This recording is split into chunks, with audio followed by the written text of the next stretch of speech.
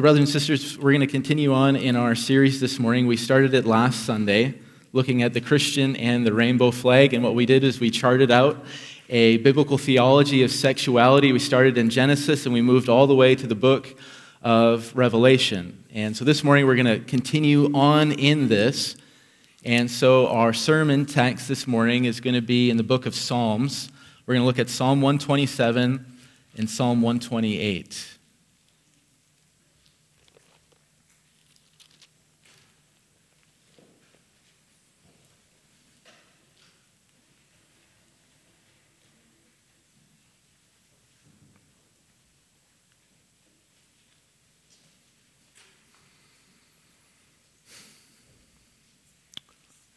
Psalm 127 and Psalm 128. Hear the word of our God. Unless the Lord builds the house, those who build it labor in vain. Unless the Lord watches over the city, the watchman stays awake in vain. It is in vain that you rise up early and go late to rest, eating the bread of anxious toil, for he gives to his beloved sleep. Behold, children are a heritage from the Lord, the fruit of the womb a reward. Like arrows in the hand of a warrior are the children of one's youth. Blessed is the man who fills his quiver with them. He shall not be put to shame when he speaks with his enemies in the gate. Blessed is everyone who fears the Lord, who walks in his ways. You shall eat the fruit of the labor of your hands. You shall be blessed, and it shall be well with you. Your wife will be like a fruitful vine within your house. Your children will be like olive shoots around your table. Behold, thus shall the man be blessed who fears the Lord. The Lord bless you from Zion. May you see the prosperity of Jerusalem all the days of your life. May you see your children's children. Peace be upon Israel. Oh, Father, we ask now that you would bless the reading and the preaching of your word. Amen. So the rainbow flag, that's how we started last week, and we'll start there this week as well. The rainbow flag and its virtual omnipresence in our society gives us a truth to consider. And the truth to consider is this: as Christians, we live in a hostile environment, a culture hostile to the Christian faith. Aaron Renn, in an article for the journal called First Things, calls our present situation, as he thinks about it and meditates on it, a negative world. And he paints a picture of what this means. He writes in his article saying, "Society has come to have a negative view of Christianity.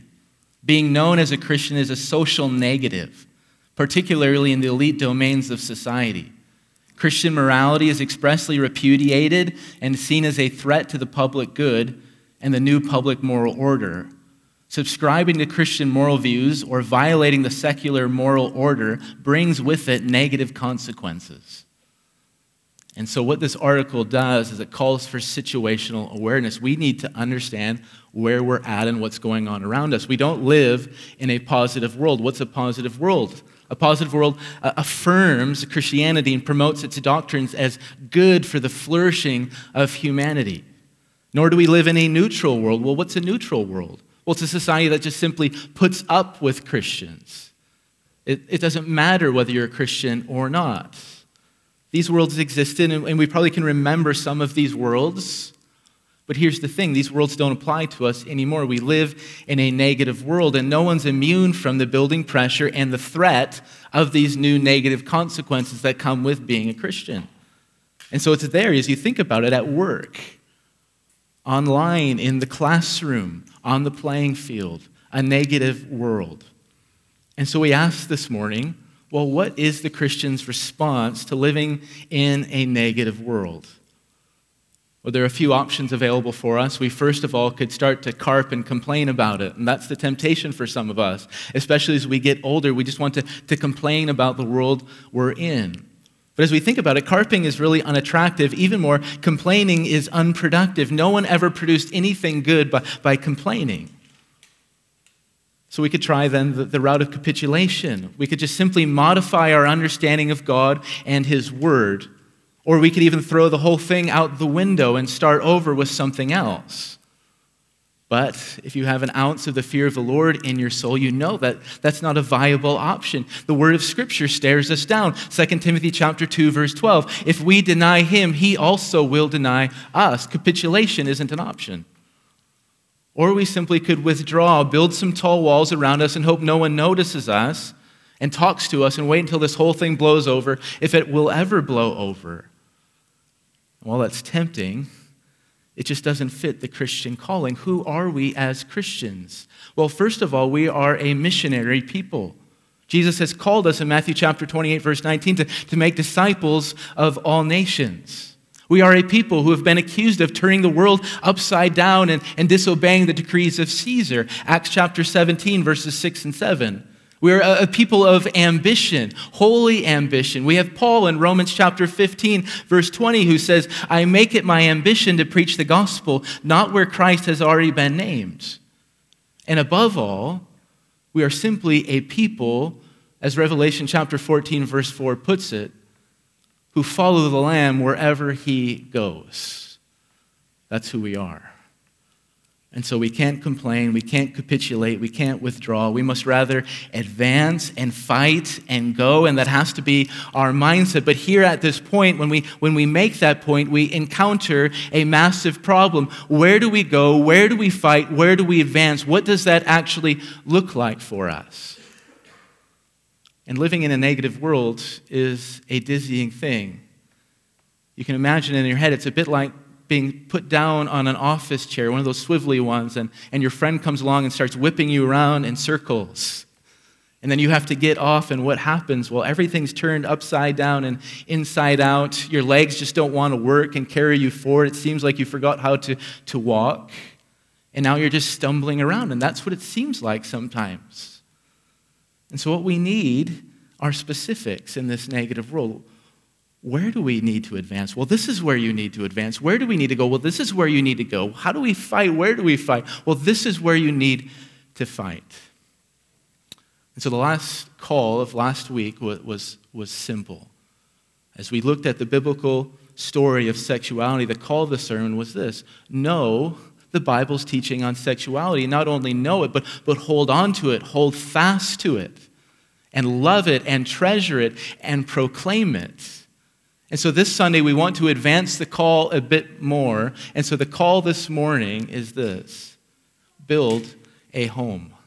You need to build a home. And what I mean is not literally a physical home, brick and mortar and 2x4s, though you're going to need one of those probably to make this work. Rather, what I mean by making this call, build a home, is the pursuit of fatherhood and motherhood, having children and raising them up in the fear and the admonition of the Lord. And we can put this in a more forceful way. We engage this negative world and we meet the rainbow flag head on. How? We do it by building homes. And this is where the battle is going to be won or lost. And so the call this morning is simple. You need to build a home. And as we think about that, and if we're honest with ourselves, that call, build a home, doesn't have a lot of pizzazz or zing to it. It probably doesn't get your adrenaline pumping, your heart rate up. And if you have kids, especially young kids, I have young kids, you might be confused about this call. Well, build a home, what do you mean? What am I doing all the time at home? I'm trying to clean up the floor after the last meal so my kids don't walk into a food bomb and spread it all over the house. What am I doing right now? Well, I'm not fighting social elites or these errant philosophies. I'm in a standoff with a 2-year-old who doesn't want to share his toys with his sister. And there's a temptation for us, and we're prone to believe it. It seems that we just need to endure the child-rearing days until we can get on with something more important, something more essential for the kingdom of God and the advancement of Christ's church. And so how is this a battle plan? How is this a strategy in the negative world? Well, that's what we need to figure out. So as we look at the two Psalms that we read, both of them point toward the family. It's obvious. We've got Psalm 127, verse 3. The psalmist trying to get our attention. The psalmist says, "Behold, look, see, children are a heritage from the Lord." You move down 2 verses to Psalm 127, verse 5, and it's extolling the virtue of having children, multiple children. Blessed is the man who fills his quiver with them. And then there's Psalm 128, verse 3, and it's giving us this picture of domestic bliss, the good life, The psalmist says, your wife will be like a fruitful vine within your house. Your children will be like olive shoots around your table. And so as we think about these two psalms, we can agree with the sentiment of these psalms. Children are a gift from God. Who can argue with that? We can also agree with the sentiment that family life is rich and it's rewarding. We've experienced moments like that. But as we start to think hard about all of this, we have to ask, well, what does any of this about the family, what does Psalm 127, what does Psalm 128 have to do with living in a negative world and engaging the rainbow flag? How does this connect? And so when we read these psalms by themselves, as just standalone songs, they seem a bit sentimental to us. They seem like they would fit a baby shower. You'd want to take out Psalm 127 and read it, especially if someone was having their third or fourth child. You might want to bring it out at a wedding and giving this picture of domestic bliss that you could have. But when you place these songs in their context, their literary context, a different picture begins to emerge. These two psalms are a battle plan for Israel. And so if you look at Psalm 127 and Psalm 128, you'll notice that there's a superscript there. The superscript says, a song of ascents. And if you have your Bible open and you start flipping a few pages, you'll notice that there are a lot of other psalms that have the same title. Psalm 120 through Psalm 134 all bear this title, a song of ascents. And well, what does that mean, a song of ascents? Well, we could just give a translation like this, the songs of the goings up. And that's helpful. What are these songs about? They're about a journey. Psalm 120 to Psalm 134 is telling a journey story, and this journey is a physical journey, so you're leaving somewhere and going somewhere else, and it's also a spiritual journey. There's this interaction with God and a growing knowledge of God and His ways. So what I want to do to begin is tell this journey story from Psalm 120 to Psalm 134. And so the journey begins in Psalm 120. And so if you flip there, you'll find that the psalmist is in great distress. He's oppressed. He's surrounded by lying lips and deceitful tongues. A war is being waged against his soul. He says in Psalm 120, verse 7, I am for peace, but when I speak, they are for war. But this is not the extent of the psalmist's problems. He's in this war of words, but he's also a man exiled from the presence of God. He's living outside the domain of Israel. He's in Meshech and Kedar, 120, verse 5. And so this man is in great distress, spiritually, locationally. And so what does he do? Well, he turns his attention to the Lord. Psalm 121, verse 1, he begins to pray. I lift up my eyes to the hills. From where does my help come? My help comes from the Lord who made heaven and earth. So this man is in distress, and he orients his vision to the Lord for help. And what happens? Yahweh helps this man. He brings him to the holy city. Psalm 122, verse 2. Our feet have been standing within your gates, O Jerusalem. God has helped this man. And we might be tempted to think, well, the journey is over now. This man is exiled. Now he's in Jerusalem. What else is there to say? Why are there more psalms about this journey? But here's the thing. Once the psalmist is in the holy city, and once the excitement wears off, he soon realizes that the holy city is not a good place. The psalmist, once he's in the city, is held in contempt and ridiculed by the inhabitants of Jerusalem, Psalm 123, verse 4. And he finds that many of the rulers there are actually evildoers, Psalm 125, verse 5. And so this man, he's on his journey. He wants to go to the city of God, and he makes it to the city of God with the help of God. And once he's in the city of God, he realizes that there's great trouble in the city of God. And so his journey started with prayer. Now he's in the city, and so he begins to pray all the more. And so he prays with fervency. He prays, Psalm 126, verse 4, restore our fortunes, O Lord. And then he begins to pray for the Lord to work in his righteousness, Psalm 129, verse 5. May all who hate Zion be put to shame and turn backwards.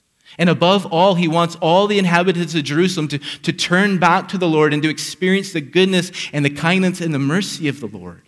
Psalm 130, verse 7, he prays, O Israel, hope in the Lord, for with the Lord there is steadfast love, and with him plentiful redemption. And so we're following this story, and it's got some typical plot lines. If you've read a book about a journey or watched a movie about a journey, the journey begins in trouble, and then the journey goes and progresses, and then there's peace, but soon there's greater trouble, and that's happened in this set of Psalms. There was distress. He traveled. He got to the holy cities. There's excitement. But soon as he's in the holy city, there's trouble. And then he prays to God. But also typical of any good journey story, there's a happy ending. You finally get to where you want to go. And this happens too in this set of Psalms. There's a happy ending. So the journey began in distress and trouble. There's a war of words. There's this hostility. The psalmist is surrounded. But you come to the end of these Psalms and you find Psalm 133, verse 1. Behold, how good and pleasant it is when brothers dwell in unity. At the end of the journey, there's peace now. The story began in exile. This man is living outside the presence of the Lord. But now, Psalm 134, verse 2, the psalmist is in the temple. He's in the presence of the Lord. And now he's instructing the worshipers of the Lord. He is saying, lift up your hands to the holy place and bless the Lord. There's a happy ending to this journey story. There's peace, and there's the presence of the Lord himself. And so we can circle back to our two Psalms, Psalm 127, Psalm 128, and we ask, well, what are these two Psalms doing in this journey story?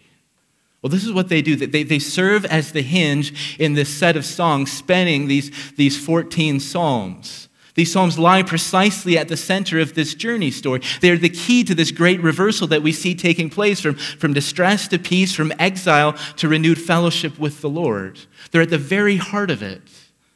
And what begins to emerge when we study this journey story is a clear picture. These two songs, they're not sentimental in nature. They're not cute or cuddly or domesticated. No, they're songs for war.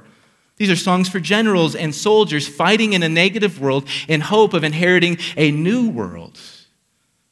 And we get this truth: the godly will fight and win by building godly homes and by raising godly children.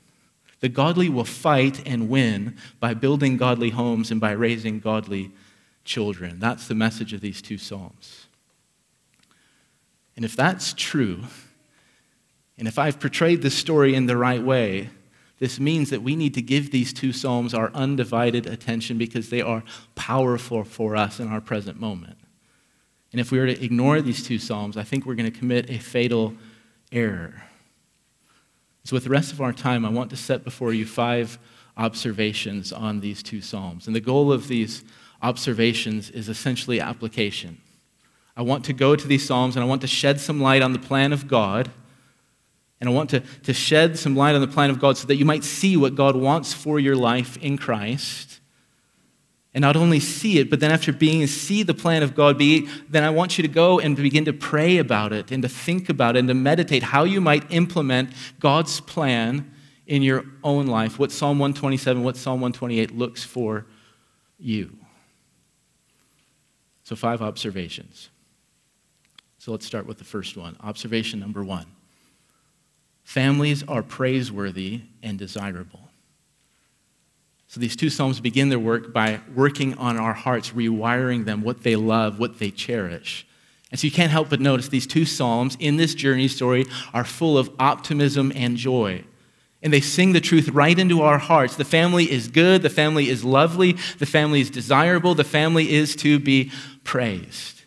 Just look at the text with me. Children are what? Psalm 127 verse 3 puts it like this: a heritage from the Lord and a reward. And so what should we say about the man who has children, even many of them? Well, we should call this man, Psalm 127 verse 5, blessed by God. And what does the good life look like? What does a happy man look like? Well, Psalm 128 verse 3 puts it like this: a fruitful and productive wife in the home, and children around your table growing up like olive shoots. That's the blessed life. That's the happy life for a righteous man. And so as we think about this language, families are good, lovely, desirable to be praised, the applications start to flow. So first application, this is for parents, especially parents with kids at home. Question: can you sing these psalms with joy and a glad heart? These songs are optimistic, they're joyful. Can you sing these songs with joy and a glad heart? And why do we ask that question? Well, we ask this question because gladness, joy, and happiness are key to this battle plan. If the home is a sour and sad place, if it's melancholy, what's going to happen to the harvest you're raising? It's going to be spoiled. And so if you can't sing these songs with joy and gladness and happiness, what should you do? Well, you should go to the Lord and ask him to change your heart. Rewire my heart so that I might sing about the family as Psalm 127 does and Psalm 128 does. And here's the good thing. A changed heart, one made happy by God, is going to change the character of your home. So that's for parents.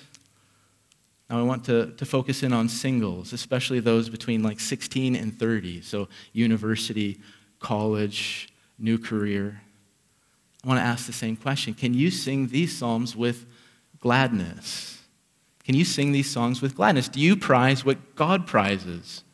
Or to put it another way, are you setting your sights upon that which calls blessed and good? Is that what you're striving for? Is that your aim? Are you readying yourself? Are you preparing yourself to engage in the battle by building homes for God's glory? Does that get you excited? And then there's an application for all of us. Whether you're old, whether you're married, whether you're widowed or childless or single, can't you see the goodness of God here? We don't serve a cruel God, a heartless God. He doesn't push us down into a trench filled with mud and blood, saying to us, here's the battle, go fight, carry on right here in the mud and the blood and the muck. Rather, what does God do? Well, look at the battle plan, Psalm 127, Psalm 128. What does he do? He sets us down not into a trench, he sets us down into families. And what does he do? He pours out rich blessings on our heads. And now he says to us, here's the battle. I've given you all of these blessings. Now carry on, go and fight. Observation number 2. Children are weapons and soldiers. Psalm 127, verses 4 and 5. Like arrows in the hand of a warrior are the children of one's youth. Blessed is the man who fills his quiver with them. He shall not be put to shame when he speaks with his enemies in the gate. And so the imagery of these two verses is right from the battlefield. We've got arrows, we've got quivers, we've got warriors, we've got enemies, we've got victory and defeat. And what these images are doing, they're reframing our perspective about parents and children. What are children for? Children are for war. And what then must we do? What is our parenting about? It's training these children for war. We just need to hover over these verses for a minute. Look at verse 4 with me. The psalmist says, like arrows in the hand of a warrior are the children of one's youth. And so we can just picture that in our mind. We can picture the battle. There's the warrior in the midst of the battle. The enemies are before him. And so he reaches back to his quiver and he grabs an arrow and he puts it on his bow and he draws it back and he releases it and it flies through the air and it strikes his enemy. So what are children for? The psalmist is saying, that's the image. That's what I want you to think about. That's what children are for. We deploy them to strike down our enemies. But this image gets even richer when we place it in the story of this big journey story. Is we have to read the Psalms in context. They're just not standalone songs. So go back with me to Psalm 120, the beginning of the journey. So in the beginning of the journey, when the journey starts, the psalmist, he's overcome with distress. He's in a war. His enemies are all around him. His situation is dire. And so what does the psalmist do? Well, he's a godly man, and so he goes to the Lord and he begins to pray. But he has a specific prayer. Psalm 120, verse 4. Listen to what the psalmist says. A warrior sharp arrows with glowing coals of the broom tree. And so just think about that for a moment. This man is surrounded. He's in distress. He's in trouble. He's surrounded. He's hurting. And so what does he do? He turns to the Lord and he prays this. Sharp arrows, Lord, please. And then we come to Psalm 127, verse 4. And what happens? We come to this verse and the lights turn on. Like arrows in the hand of a warrior are the children of one's youth. This man is praying for sharp arrows. He prays for them. And what does the Lord give to this man? He gives to him children. The Lord is saying, I have answered your prayer. This is what you need. Look at verse 5 with me. He shall not be put to shame when he speaks with his enemies in the gate. And again, we have to put this verse into context. We can go back to Psalm 120, and this man is not in a war of fists and swords. He's in a war of lying lips and deceitful tongues. And so great was this persecution this man of God was experiencing. He was calling it a war. But now we come to our text, Psalm 127, verse 5, And this man has promised what? He's promised victory. He's going to stand in the gate, and he's going to stand tall and strong against all of his enemies. He shall not be put to shame. That's glorious. And we ask, why? Why won't this man be put to shame? What has changed for this man since Psalm 120? Well, we see it. What's changed? This man has now children from the Lord. The Lord has answered his prayer. And so this man can now go to the gate and face his enemies. And he doesn't face his enemies all by himself, but he goes with the sons and the children that he has raised. And so think about this. This man, when his hands grow weak and tired, he has a son there to strengthen him. When this man is in the gate and he grows discouraged and downcast because of all the opposition coming his way, he looks to his left and he looks to his right and he sees some number 1 and he sees some number 2 standing there with him, and then he carries on. And what the most glorious thing to think about is this: and when this man grows too old and too tired and too feeble to carry on, he can simply sit down and sit aside and let his son take the lead and bear the burden and stand with his own sons. And so, parents, there's an application for us here. What do we need to do? Well, we need to meditate on these two images. We need to meditate on the warrior in the battle with his bow and his quiver full of sharp arrows, and there he is making his stand, firing arrow after arrow after arrow. We need to meditate on the man standing in the gate, and why can he stand tall? Why will he not be ashamed? He has his sons, he has his children with him. And so I urge you, meditate on those images, and just don't meditate on them, but let them take control of your dreams and your ambitions for your family. What do I want? Oh, I want sharp arrows. What do I want? I want to be a man who can stand in the gate of the city, and there are my sons by my side. I want that more than anything. And don't just meditate and dream, but begin to pray. Go to the Lord and pray. Say, Lord, I desire more than anything else sharp arrows in my quiver. Lord, I want sons, I want daughters, I want children who will stand by me someday. Lord, I want that. Would you please give that to me? Observation number 3. Weapons must be made and soldiers must be trained. This is a rather obvious observation. Arrows don't grow on trees. I mean, it's easy. You can go out in the bush. We were in the bush this weekend on the men's retreat, and I didn't see any arrows out there.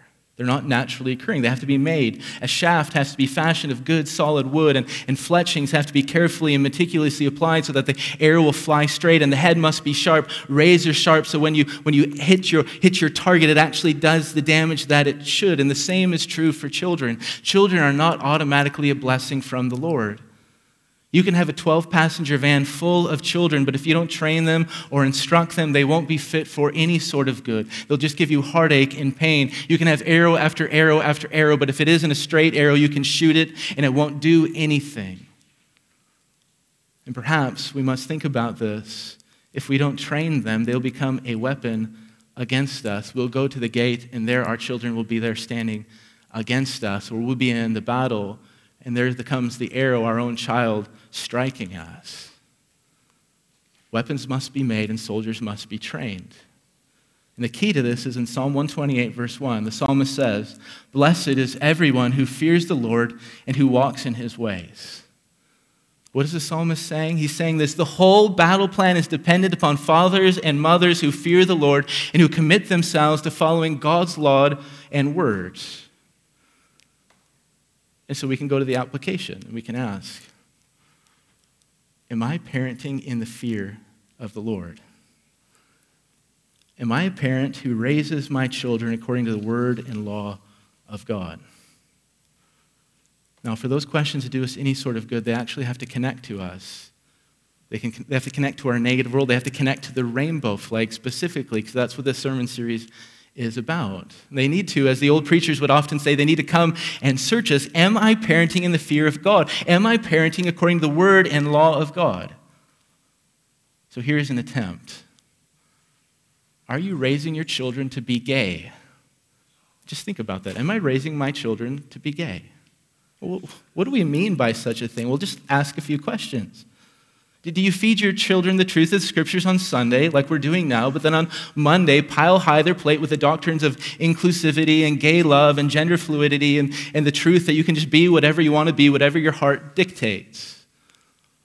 Or to put it like this, do you on Sunday put church clothes on your children, and then later on in the week, maybe a Wednesday or a Thursday, dress them up in the colors of the rainbow?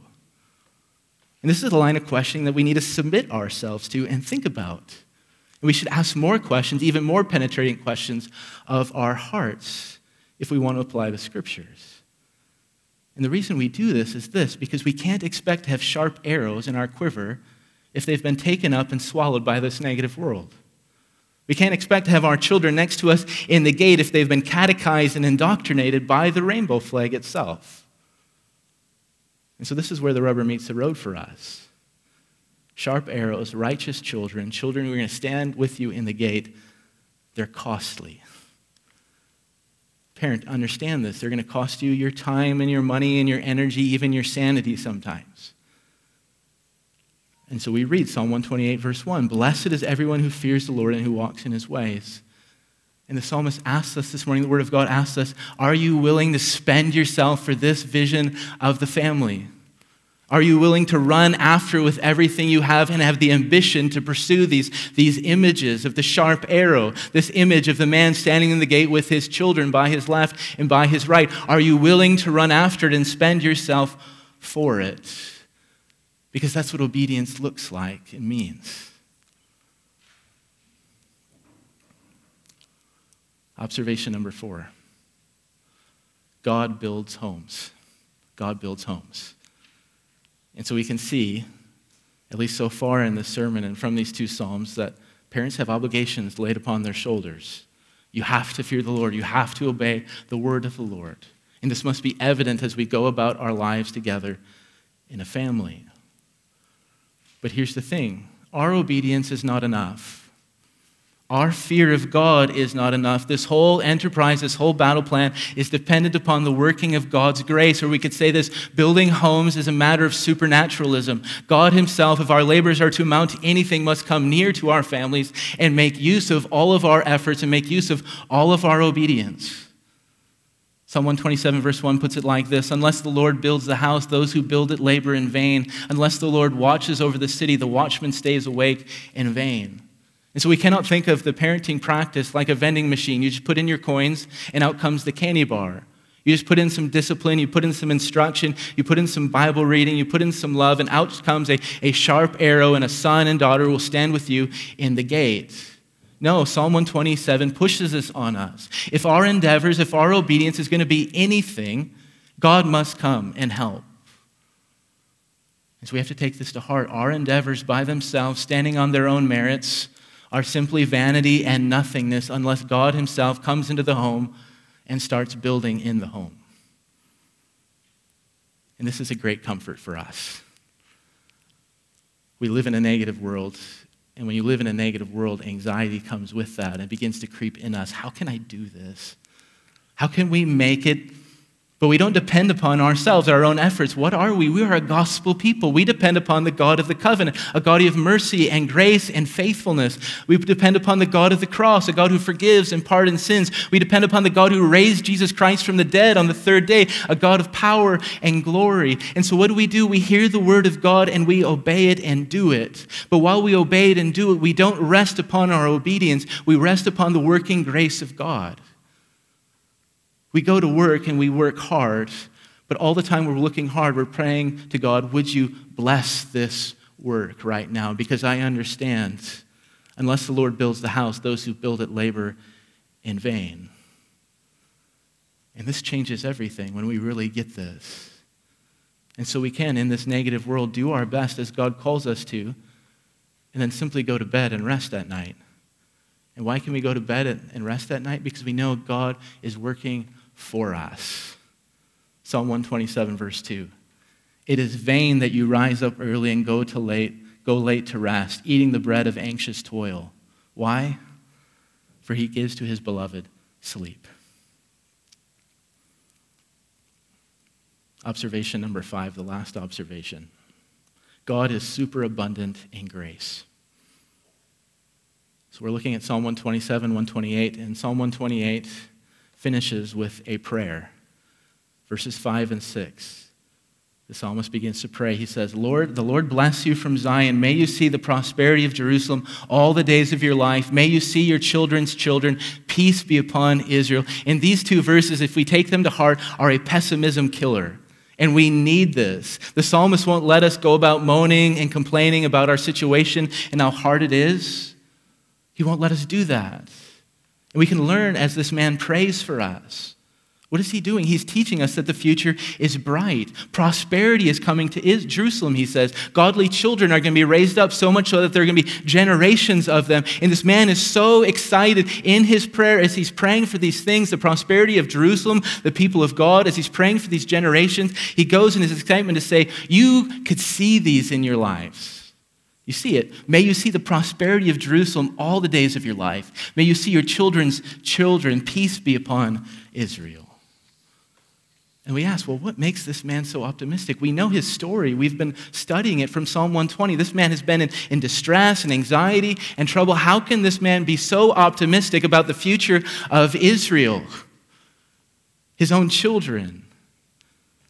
Well, the answer is this. He knows that his God is superabundant in grace and that his God loves to lavish grace, great grace, on those who fear his name and obey his commandments. Psalm 128, verse 4, behold, thus shall the man be blessed who fears Yahweh. And so the application is this. God is rich, and his grace is superabundant. And because of that, the future belongs to those who fear the Lord. And that's how we should operate as we parent, as we raise our families, as we build our homes. The future belongs to those who fear the Lord. And so this morning we've worked through the story of the Song of Ascents, tracing out Psalm 120 to Psalm 134. We've looked at Psalm 127, 128, made 5 observations, and we can see the battle plan of God. What must we do? Well, here is the call: build a home.